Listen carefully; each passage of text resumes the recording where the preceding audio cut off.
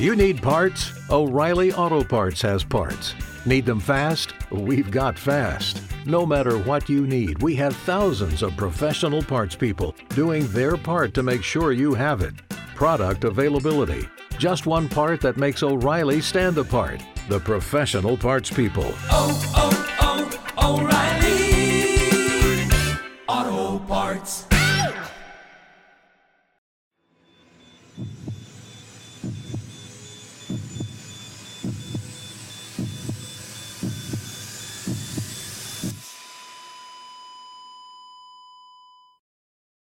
Cabramatta is a suburb of Sydney, Australia, located 30 kilometres or 18 miles southwest of the central business district.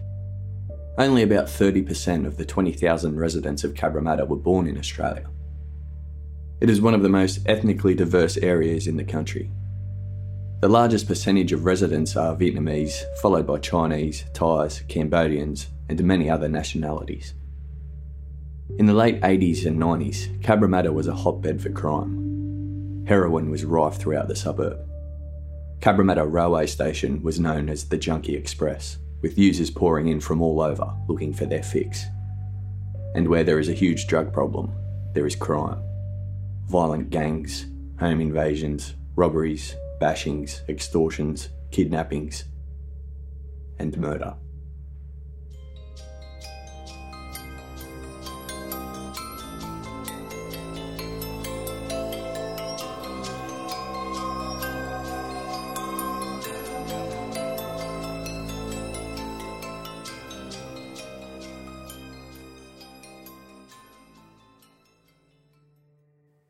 John Normenko was born in 1946 in Austria.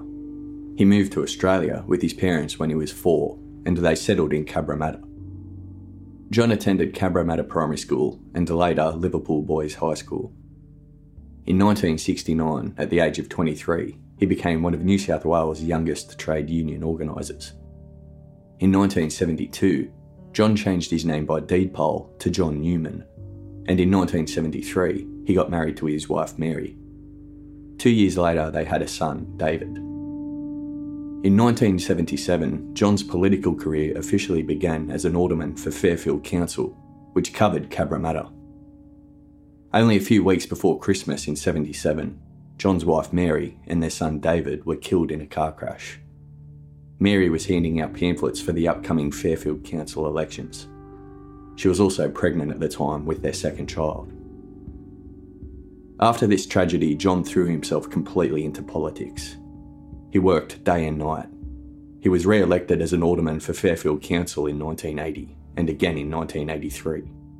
In 1985, he became Fairfield's deputy mayor, and in 86, he was the acting mayor. On the 1st of February the same year, John ran for pre-selection for the New South Wales state seat of Cabramatta, and he was elected. So John was now a member of the New South Wales Parliament, an MP, representing the seat of Cabramatta as part of the Labor Party. His close friend Ken Chapman became his electoral officer.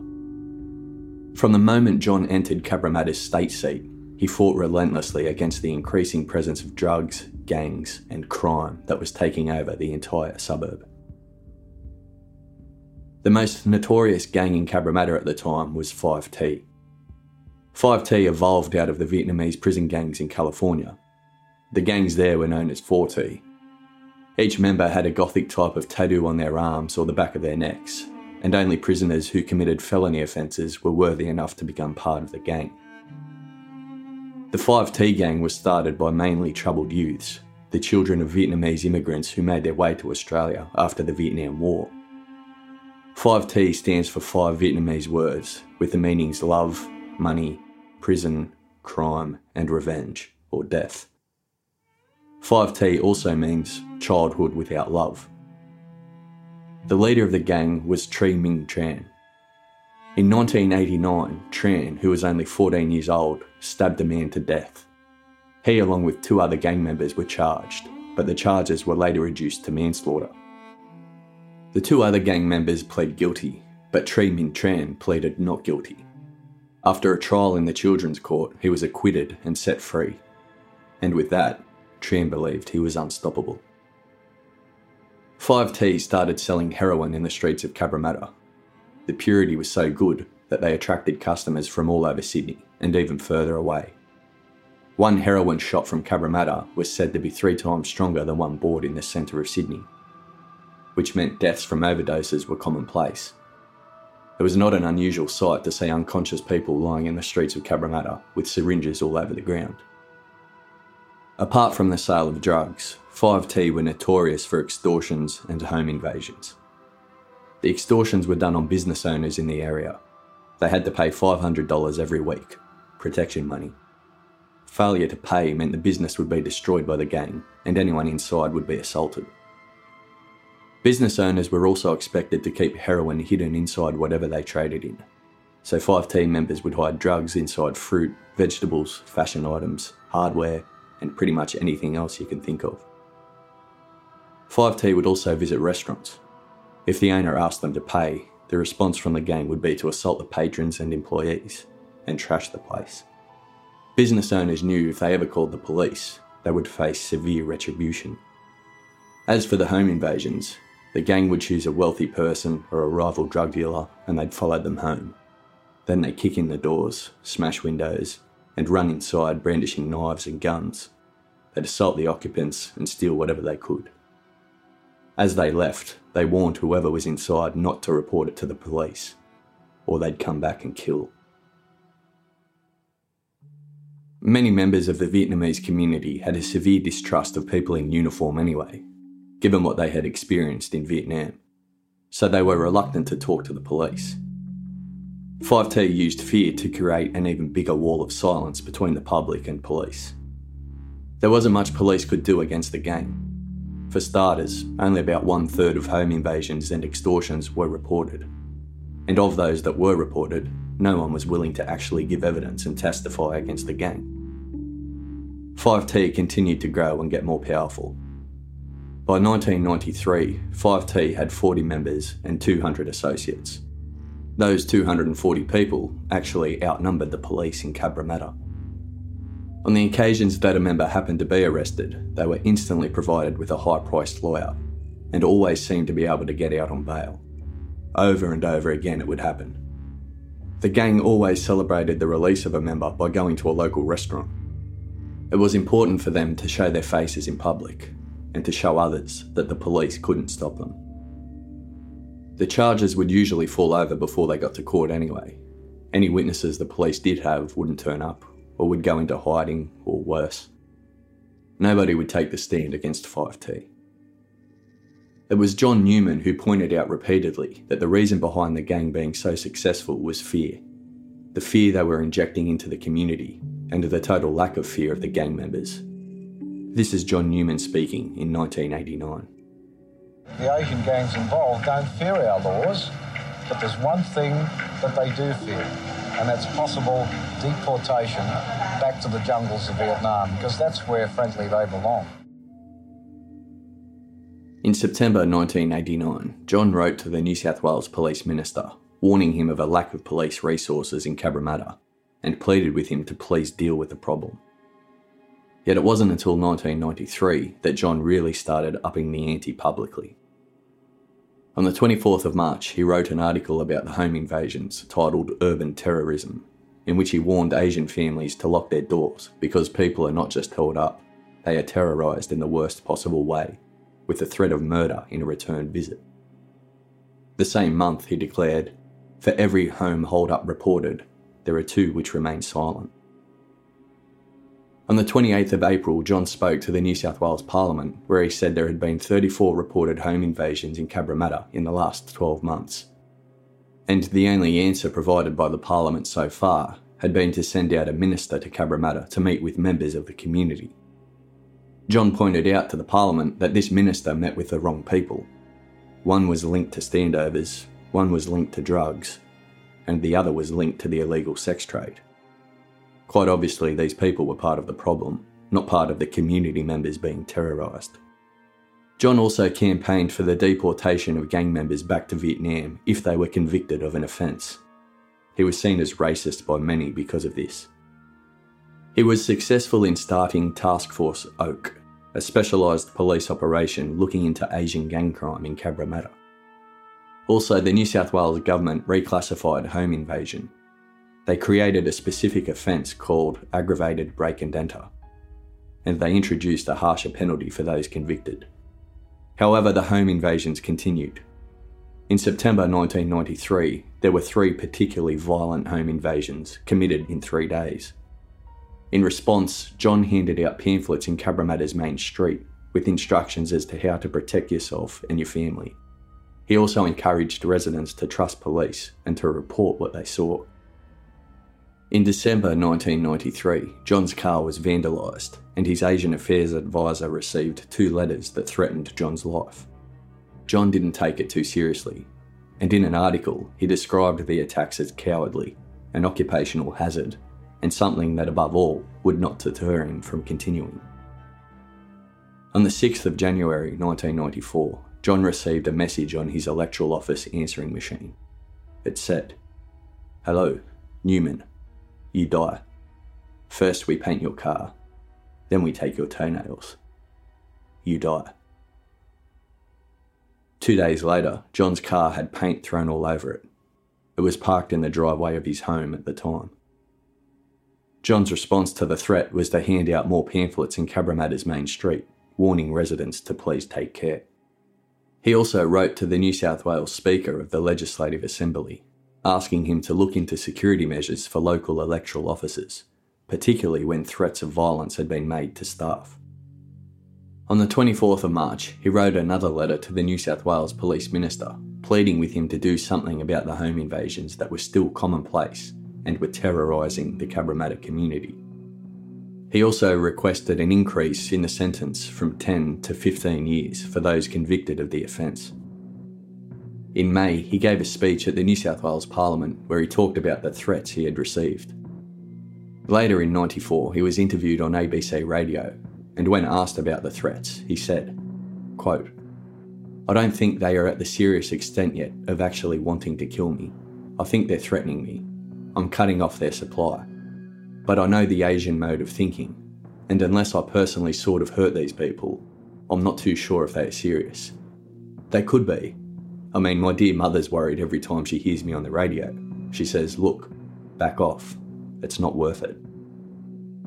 On Monday, the 5th of September 1994, John was in his electoral office with his fiancée, Lucy Wang, and his close friend and electoral officer, Ken Chapman. They were counting fundraising money from an event they held on the weekend. At 8 p.m, John drove to the Cabramatta Diggers Club for a monthly meeting, where he reported state matters concerning the Labor Party. He spoke about different issues, including gang crime, and he talked about a trip he'd taken previously to Los Angeles, where he'd taken notes about the actions made there to combat gangs. The meeting finished at 9:10 p.m, and at 9:29 p.m, John arrived home. He parked his car in the driveway and started putting a car cover over it. His fiancée Lucy saw him and walked outside to help him put the car cover on. As they were doing so, a hooded man wearing an army-style jacket appeared out of the dark. He fired 4 gunshots at John. 2 of them hit him. 1 hit the roof of the car, and 1 hit the porch area of the house. The hooded man ran and jumped in the back seat of a waiting car, which then sped off. Lucy screamed while chasing after the car, but it was quickly out of sight. Lucy then ran back to the house and called 000.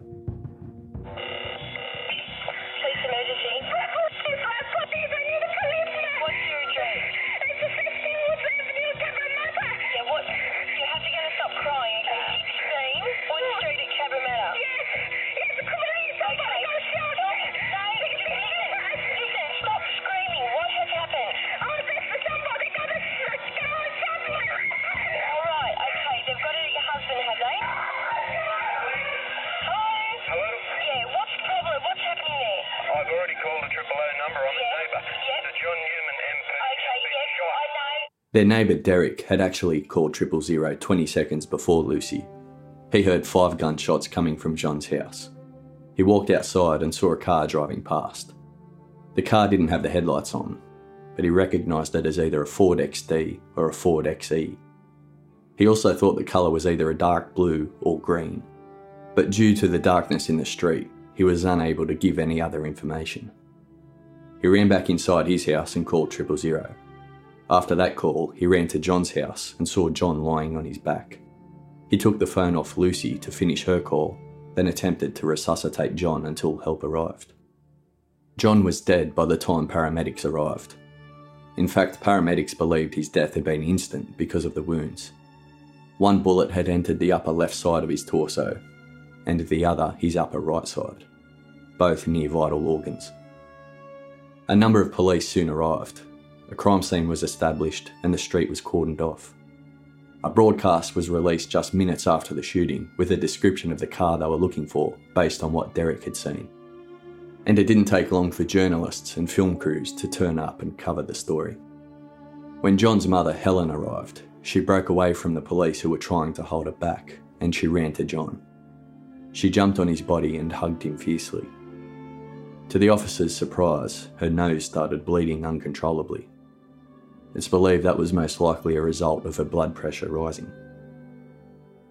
Another thing that haunts the police who were on scene was Lucy, who was sitting on the front doorstep of the house, screaming and crying. A few hours after the murder, a senior police officer gave a press conference where he gave limited details about the murder, but he did state where it happened and who the victim was.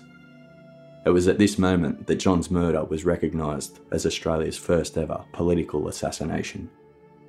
Meanwhile, detectives concentrated on getting witnesses to talk. They wanted to act while the events were still fresh on people's minds. Also, given the nature of the assassination and the possible gang involvement, they didn't want those same witnesses later choosing to keep their mouths shut.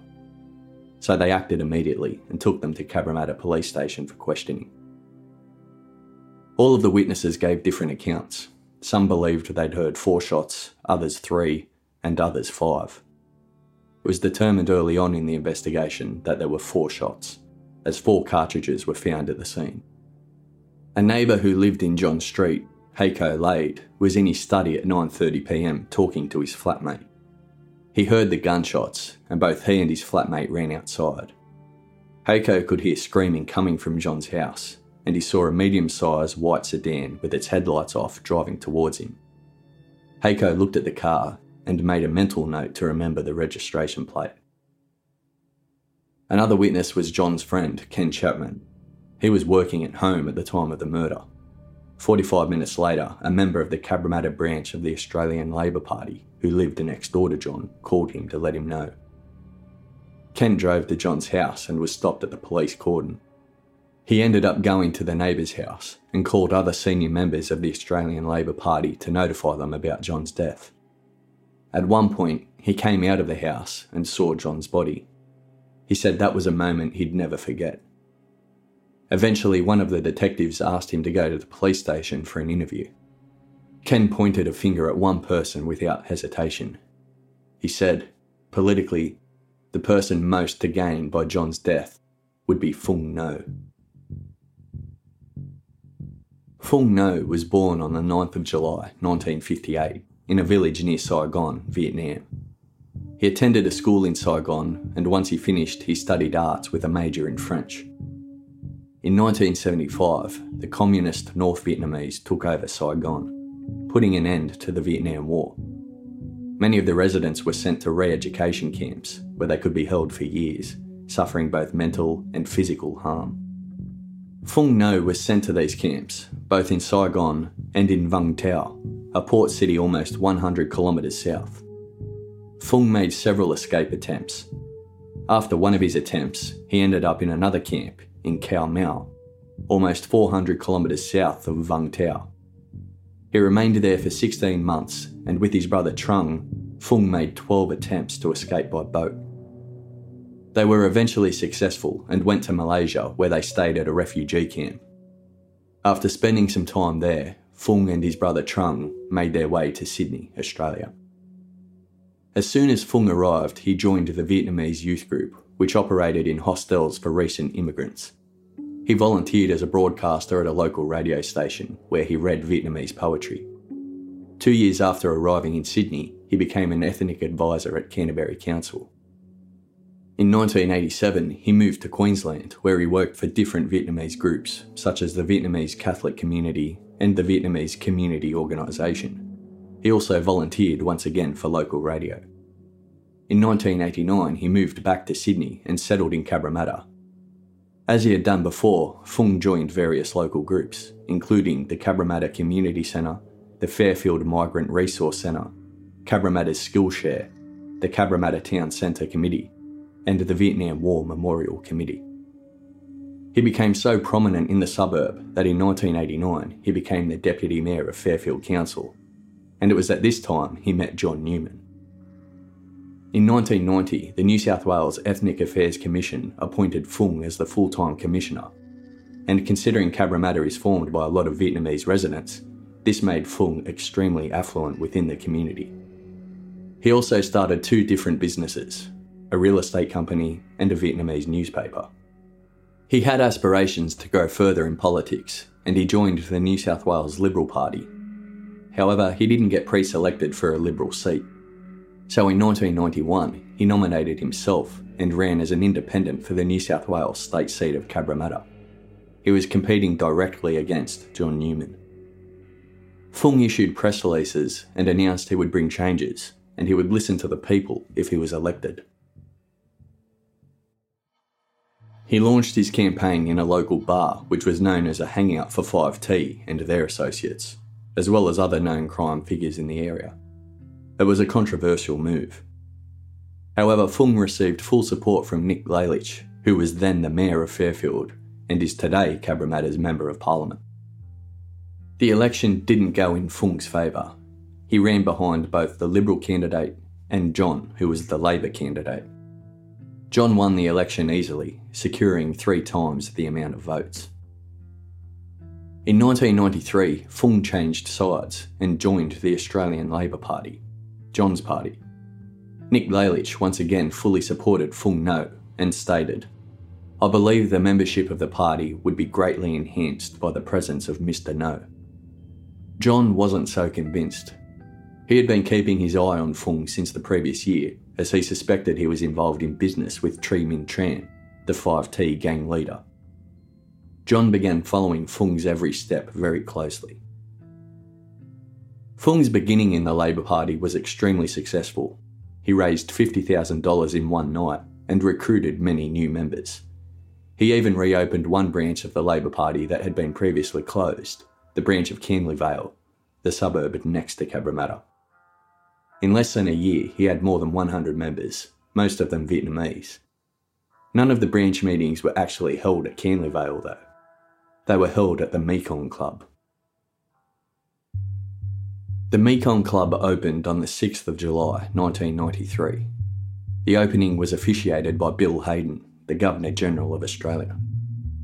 John Newman refused to attend the opening as a matter of principle, as the place was filled with poker machines. He considered it to be nothing but a gambling den. Fung was the Mekong Club's honorary president. Fung said that gambling was simply a fact of life, and since it was existent anyway, they should use the money to help out the residents of Cabramatta. Only 5 days after the Mekong Club opened, Fung started to withdraw money from the club to himself, in the form of cash advances and loans. In cash advances alone, he withdrew $78,641. Fung's official title was honorary president of the club, but he did far more. He managed the club's finances, including negotiating the loans that financed the club, as well as acted as the club's representative in other financial transactions. He did this without the approval of the Licensing Court of New South Wales. He also hired and managed the staff, ran the administration, and all the gaming and liquor operations. Fung kept the entire club's financial records and registers inside his office, and his office wasn't even at the club.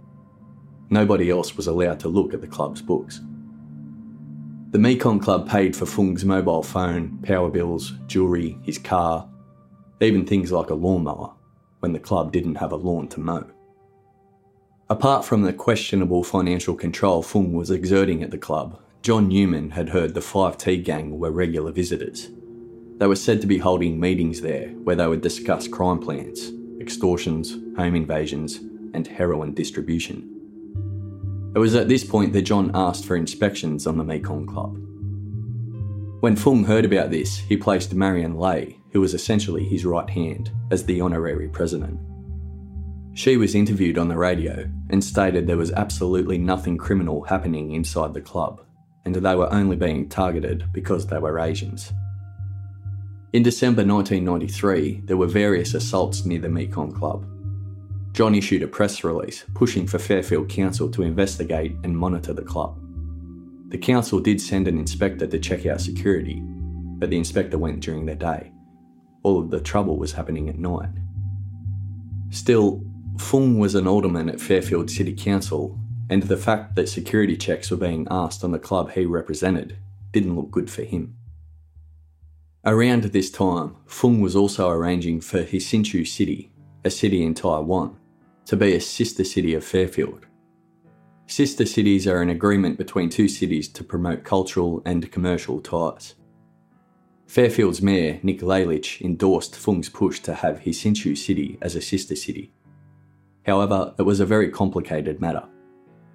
Taiwan was going through its independence from China, and China was fighting to remain as one.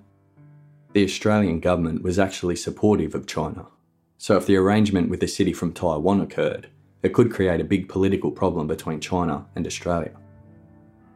On the 15th of February 1994, the Taiwanese Director General sent a letter to Fung stating he wanted to visit Fairfield in June to finalise the sister city arrangement. He also insisted that he wanted Hsinchu City to be officially referred to as Hsinchu City, Taiwan, Republic of China. This created an issue because the only ones authorised to be referred to as the Republic of China were the People's Republic of China. Attached to the letter, the Director General sent a cheque for $117,000. John wasn't having it. Fairfield's Labor councillors received a letter from the Cabramatta State Electoral Council in July 1994, saying the arrangement was made without any consultation with the Cabramatta Chinese community, and it was also a breach of the federal Labor government policy on the designated title for Taiwan. In other words, the arrangement wasn't happening. It was another blow for Fung, delivered by John Newman. Another public blow Fung suffered was when he launched a media debate about legalising sex work in New South Wales. John's response to Fung was through the media. Quote, "The solution is not simply the legalisation of the industry, but more so how you control the associated crime. Councillor No has no idea of the difficulties involved and should concentrate on the real issues of local government, such as Cabramatta's parking, cleaning and public amenities."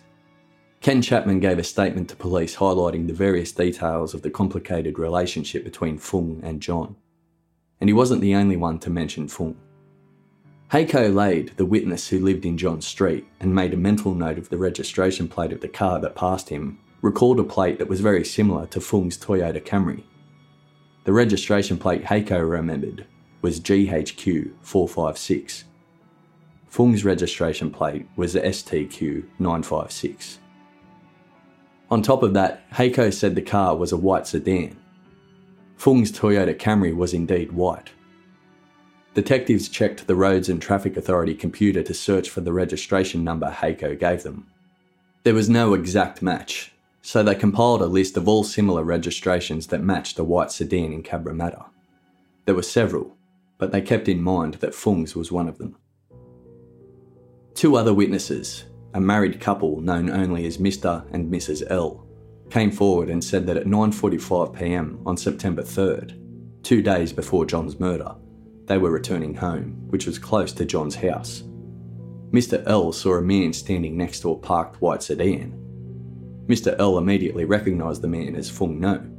He'd seen him appear on TV and newspapers, as well as at restaurants, community functions, and walking around the streets of Cabramatta. Mr. L was surprised to see such a public figure there, when he'd never seen him in the area before. Mrs. L didn't recognise him at first, since it was dark, but they ended up driving directly past him and were only a metre away, and she clearly saw it was Fung No at that time. Another witness who also lived close by said that at 3 p.m. on September 3rd, she saw a white Camry sedan parked on Bowden Street, close to John Street. There was only one person in the car. The witness couldn't make out who it was, and the Camry drove off after about 5 minutes. 3 more witnesses, all sisters living in a house on Bowden Street, said that between 9:30 and 11 p.m. on September 3rd, a green Ford was parked near their home. One of the sisters described the car in detail as a jade green Ford Fairlane ZJ. She saw the car from her bedroom window. It stayed parked with the engine running for 5 minutes before it was turned off. The car remained parked for about an hour. She wasn't able to see who was inside as it was too dark. What interested detectives about this was that a car parked outside the sister's house would have a clear view of John's house. But it wasn't close enough to John's house to raise suspicion. It was a great place to do surveillance. Television and radio ran hourly updates on John's murder and how the investigation was progressing. Many journalists, television reporters and media personalities were in Cabramatta covering the event. One journalist said it was one of the biggest news events this country has ever seen. The Australian Prime Minister at the time was Paul Keating. He was in Japan when the murder occurred. When interviewed, he described John as a friend and simply said he was lost for words. The New South Wales Premier, John Fay, said that he couldn't comprehend what happened. It seemed too surreal. Detectives kept knocking on doors to see if they could uncover any more information. The truth was that although several witnesses had spoken, and one even named a possible suspect, there still wasn't much to go by in terms of actual evidence. All of the witnesses were shown vehicle identification books in order to give a positive identification of the cars they saw, and almost every witness pointed at a different model car. Lucy, who was the closest one to the killer, didn't get a good look at him. She described him as a skinny kind of person wearing baggy clothes, a yellowish or greenish army jacket, and something covering his head. A ballistics expert identified the spent cartridges as coming from a .32 caliber gun. They had markings from what appeared to be a flat firing pin. The ballistics expert had never seen such markings before, so it was rare. He wasn't able to locate any weapon in Australia that could match.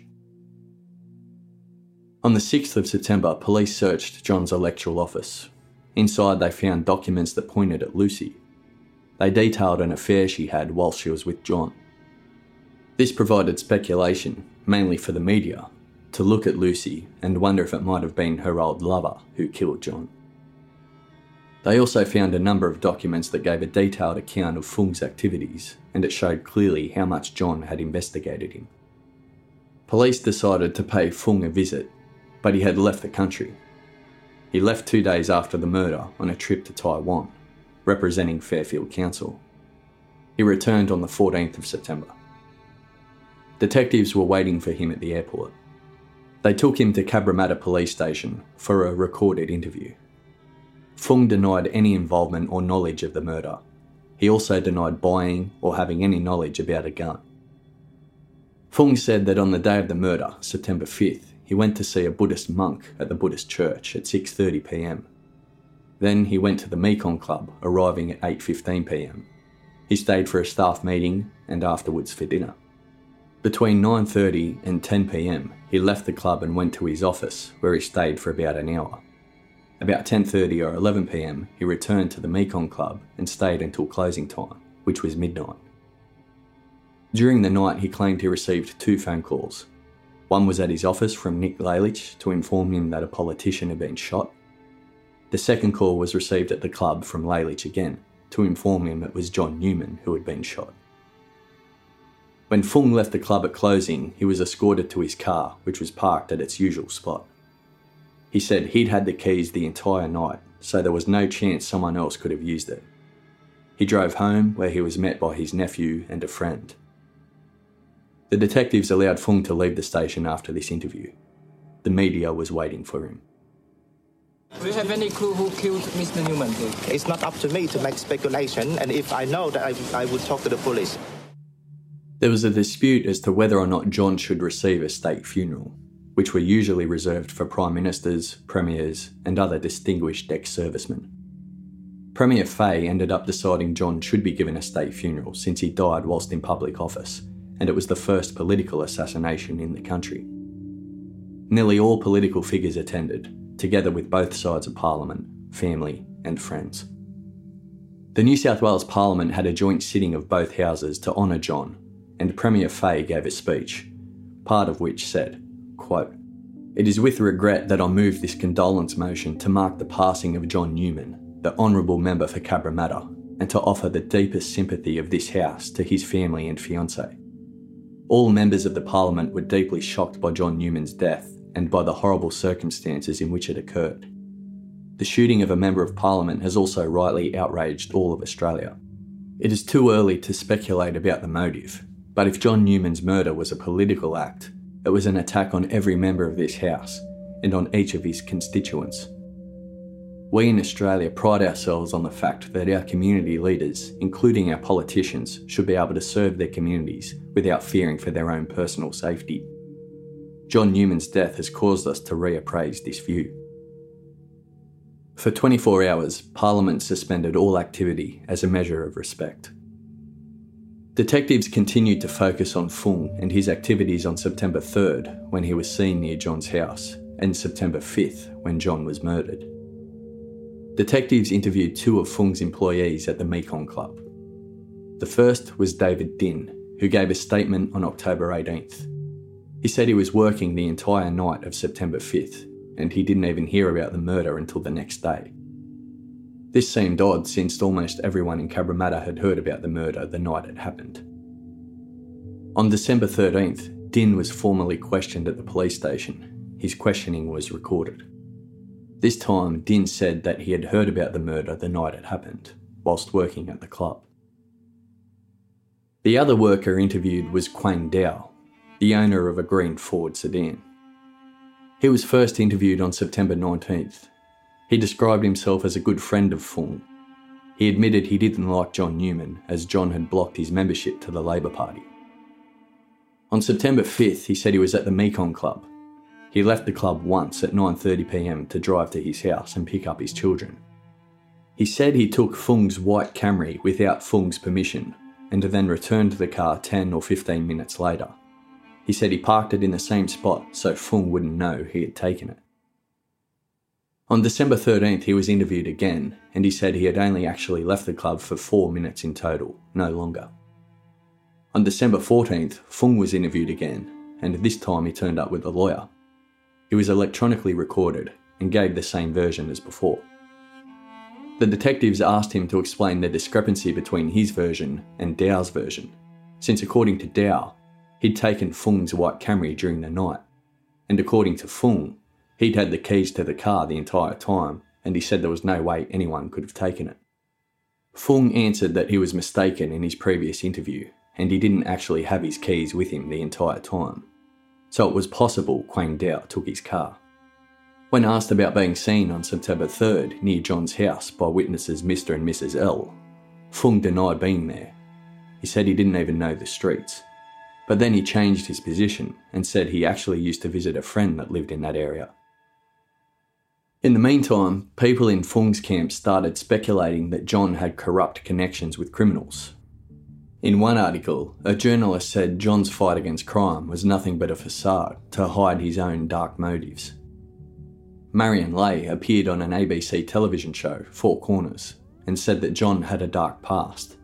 He associated with mafia members, and that he had set himself up for his own murder to happen. Another person who was considered a suspect was Tri Minh Tran, leader of the 5T gang. However, he himself was shot dead in August 95. His closest associate in the 5T gang was also shot dead in that attack. It was looked at closely but eventually ruled out as having any involvement in John Newman's murder. The murder of Tri Minh Tran changed things around Cabramatta too. Without his leadership, members of the 5T branched out and formed their own gangs. Gang violence increased for a period of time since there were more gangs to compete against each other. On the 11th of September 1995, detectives made a request to the New South Wales Crime Commission to investigate certain aspects of John's murder.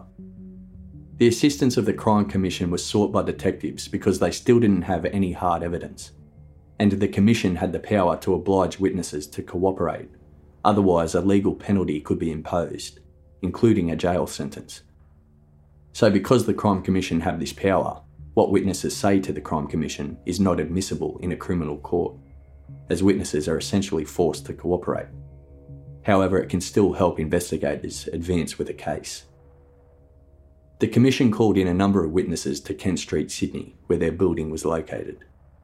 And some of the witnesses were able to help fill in the holes of what happened on the 5th of September 1994.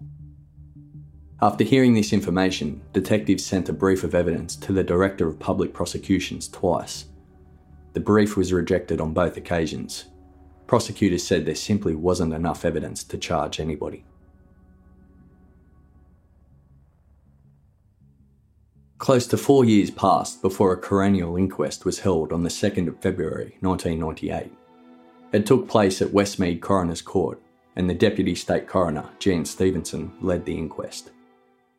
A coronial inquest tends to be sought out when all lines of inquiry have been exhausted and the case remains unsolved.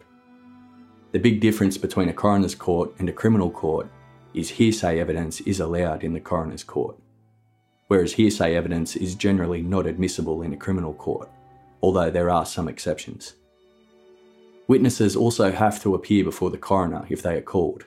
However, they can decline to answer questions if the answer may incriminate them, as you heard in Case 13, the Family Law Court murders. 4 persons of interest were named at the inquest: Fung No and 3 of his employees at the Mekong Club, Quang Dao and David Din, who we have already spoken about, and a 4th employee, Tuan Tran. The first witness called at the inquest was Lucy. She gave evidence of a meeting that John had with a man who donated money to Fung's election campaign, but never actually knew what happened to the money. She also said John had been looking into the murder of a 17-year-old boy, where there were strong allegations that the 5T gang was responsible. Some witnesses had told John they wanted to talk, but they were afraid of going to the police. Lastly, Lucy emphasised the term John used repeatedly when talking about Fung. He said he was a crook. The second witness was the forensic pathologist, who said the first shot was probably the one that entered John's left side of the chest, and that was the fatal one. The bullet spun him around 180 degrees, and when the second bullet was shot, it entered his right chest area. The third witness was a police ballistics expert who said the murder weapon could be one of 3, one of which he specified was a Beretta .32 caliber pistol. The fourth witness was Ken Chapman, who once again pointed at Fung. The fifth witness, Tan Newman, said Fung had previously shown him a photograph of John Newman and asked him, "Can you kill this man for me?" Pamela Dao, the separated wife of Quang Dao, gave evidence of conversations in Vietnamese that her husband and Fung had before the murder. 6 months prior to John's murder, she heard, "That jerk Newman, we're going to shoot him. We'll kill him." When she separated from Quang Dao, she threatened to go to the police and tell them about what had been said. Quang grabbed her forcibly by the shirt and said, "If you ever tell anyone about what Fung and I said about Newman, I'll get a gun and shoot you. You will get nothing. No house, no kids, nothing. You just keep your mouth shut." Former secretary of the Mekong Club, Robert Zervis, said that after the murder, David Din appeared to have a lot more cash, and he spent a great deal of it in the poker machines. Also, he said he saw Tuan Tran appear one day carrying a silver pistol. Apart from that, Zervis noticed that Fung seemed to have full control of the other 3 persons of interest in the case, Tuan Tran, David Din and Quang Dao. It was almost like they were under his spell. Lastly, Fung had instructed Zervis that if police come to the club and ask to speak to any employees, then Zervis had to immediately call a lawyer and the club would pay the bill. Charlie Cheeha was another person to take the stand. Cheeha was a security contractor. He testified that he'd been contacted by Tan Newman, the man who testified Fung showed him a photograph of John Newman and asked him if he could kill him. Cheeha said Newman asked him the same question, so Cheeha approached his cousin, showed him John's picture and told him someone wanted to put the heavy word on him. His cousin took one look at the photo, recognised John and said it was too hot for him. Another security contractor who worked with Cheeha said that Tuan Tran bought 2 guns from him and paid him with cash taken from the Mekong Club's safe. Tran came back to him later and asked him to fit a silencer onto one of the guns, he described as an old .32 caliber pistol. He tried, but the silencer couldn't be fitted. Another witness said Fung asked him to collect $130,000 from a couple of Vietnamese jewellers. He collected the money and gave it to Fung. The witness denied this was an extortion. Soon after that, the same witness went back to see Fung at his office to collect money that Fung owed to him. When he walked in, the witness said he saw Tri Minh Tran, the 5T gang leader. He immediately left without asking for the money owed to him because he believed Fung had the 5T guarding his back, and the witness was simply too afraid. The 4 persons of interest were called to the stand on the 14th of March. All 4 of them declined to give evidence. Lastly, Telstra phone records were produced at the inquest. Fung had 2 mobile phones, one which belonged to the Mekong Club and the other one which belonged to the Fairfield Council. He used both phones, but mostly carried the council phone.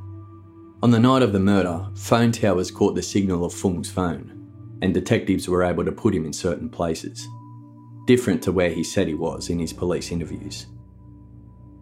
The phone records showed that he was in fact close to John's house on September 3rd when he was seen by Mr. and Mrs. L. They also showed he was near John's house on September 5th, around the time of the murder. He made 2 calls, the first at 9:42pm and the second at 9:45pm. These records led detectives to trace a path they believed Fung had driven after John's murder. They had him heading through the suburbs of Liverpool, Moorebank and Hammondville towards the Georges River at Voyager Point. Very different to what he had told the police, which was he was at the Mekong Club, then at his office, then back to the Mekong Club, then home. The 16th of March was supposed to be the last day of the inquest, which had now been running for 6 weeks. Instead, as they entered the coroner's court, police arrested Fung and Tuan Tran with murder and solicit to murder. They also arrested Quang Dao for murder and conspiracy to commit murder. David Din was the only person of interest who was not arrested that day. The coroner, Jan Stevenson, congratulated the detectives on their work and finished with a statement. To all those who loved, I can only say something that has been running through my head in recent times. Truth is the daughter of time, and I hope it so proves. Lastly, the counsel assisting the coroner made a suggestion to detectives. He told them to try searching the Georges River for the murder weapon, as that's where Fung's phone records looked like he had been headed. Plus, that was the area Fung lived when he first arrived in Australia.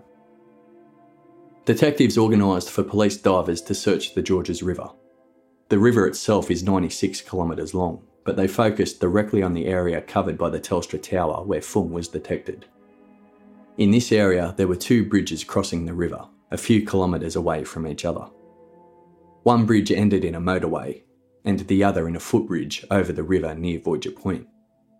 The detective in charge decided to search below the footbridge first, since it was more accessible. This spot is 8.4 kilometres away from John's house, or 5 miles. On the 9th of June 1998, police divers went into the river, and after searching for 20 minutes that day, one of the divers located a gun. It was 20 metres away from the shoreline and 4 metres deep. The ballistics expert concluded it was a Beretta 1935 model .32 caliber pistol. The gun was deeply corroded, but he was still able to remove the firing pin and place it into a surrogate Beretta pistol to test fire it.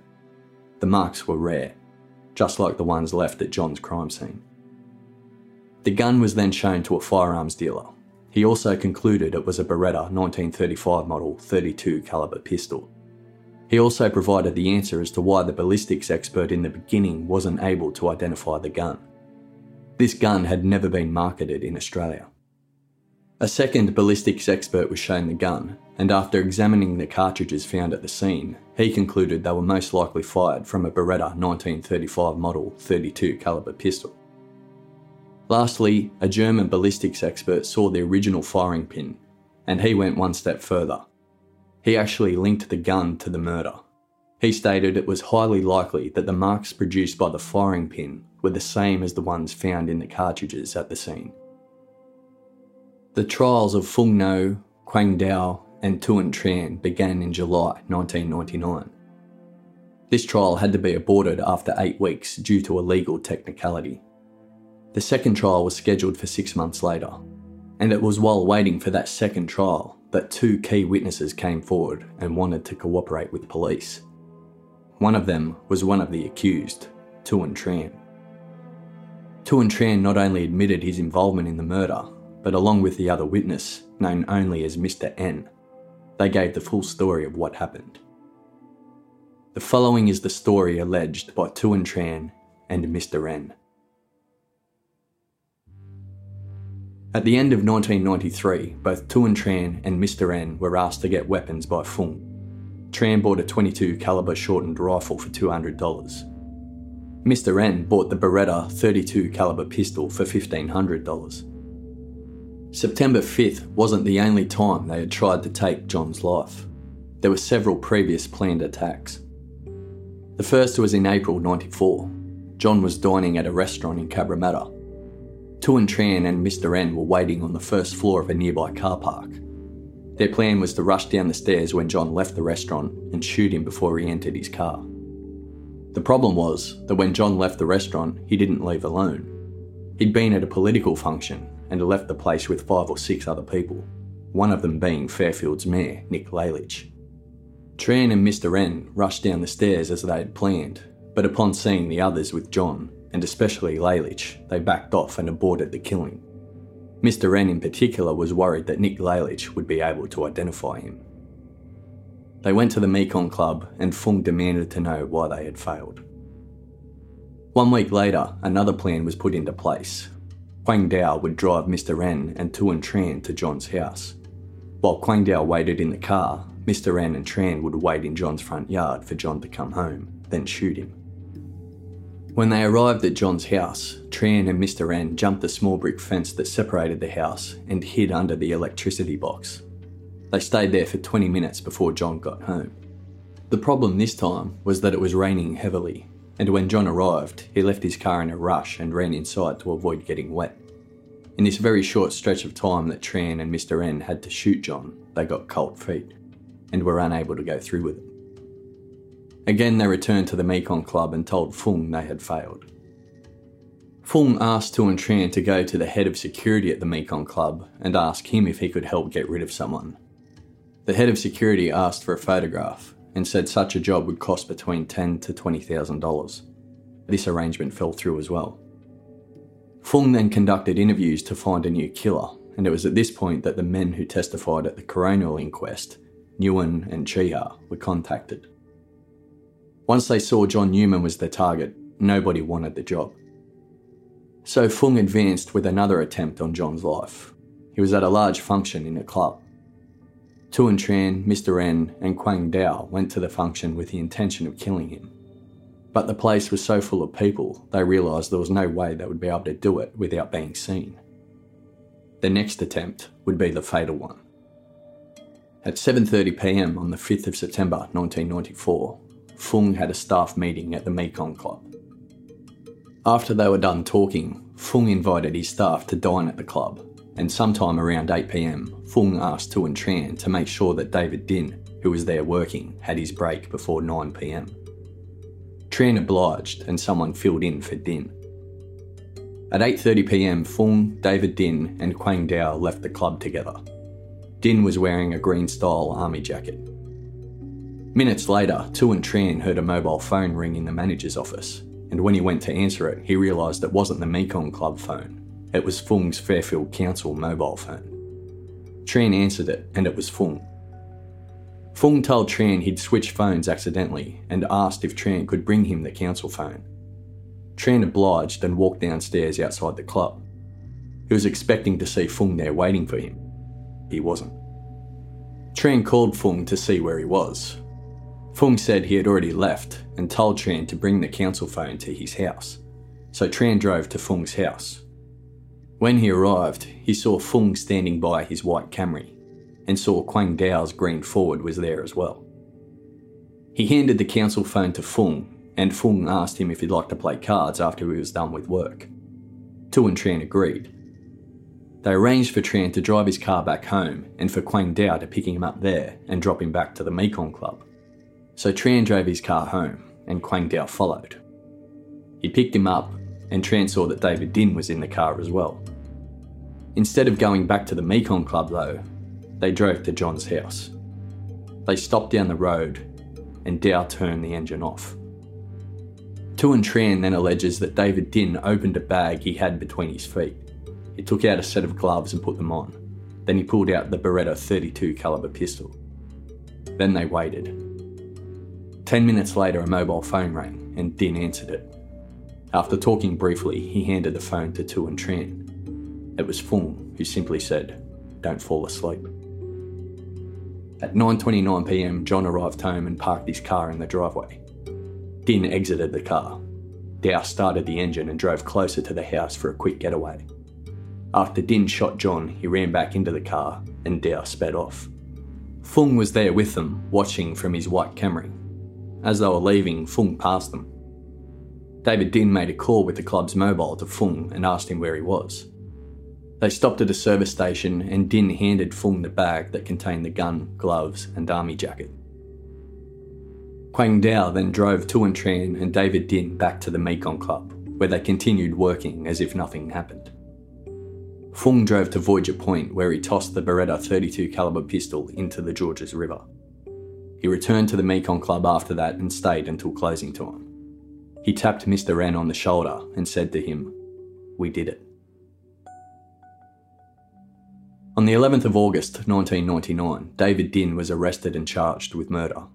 Both Tuan Tran and Mr. Ren were granted immunity from prosecution, so it was now Fung, Quang Dao and David Din who were standing trial, with Mr. Ren and Tuan Tran the star witnesses. The second trial started in February 2000 and ran until May. The jury was unable to reach a unanimous verdict in this trial. 11 jurors said guilty, 1 said innocent. This law has now been changed in New South Wales, so if that decision had been reached in a trial today, they would have been found guilty.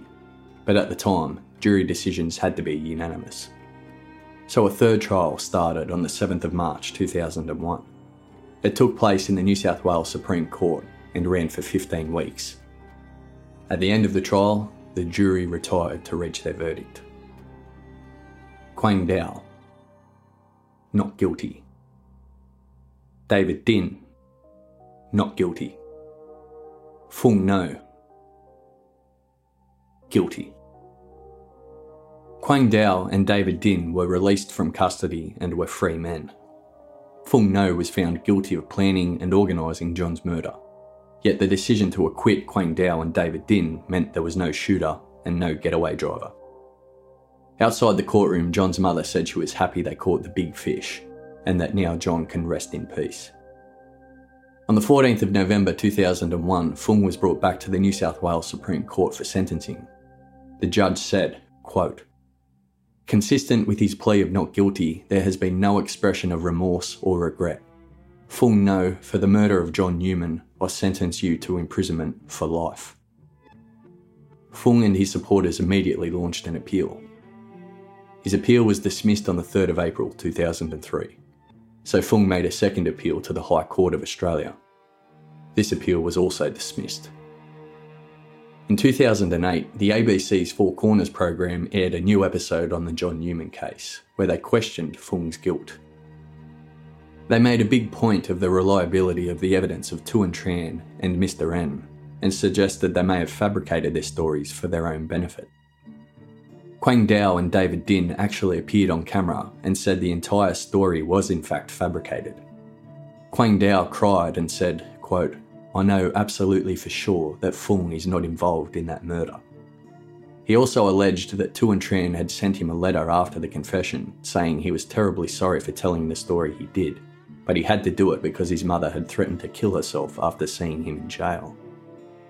David Din said everything had been taken on the word of Mr. N and Tuan Tran, and there was no actual evidence against him. Both continue to strongly deny any involvement in the murder of John Newman. Also on that episode, the corrosion expert who testified at the trial questioned the amount of corrosion on the murder weapon, and also said the fact that the weapon was found in only 20 minutes seemed unbelievable. On the 6th of June 2008, it was announced a special inquiry would take place examining Fung's conviction. It was called the Patton Inquiry. The first thing they looked at was the murder weapon.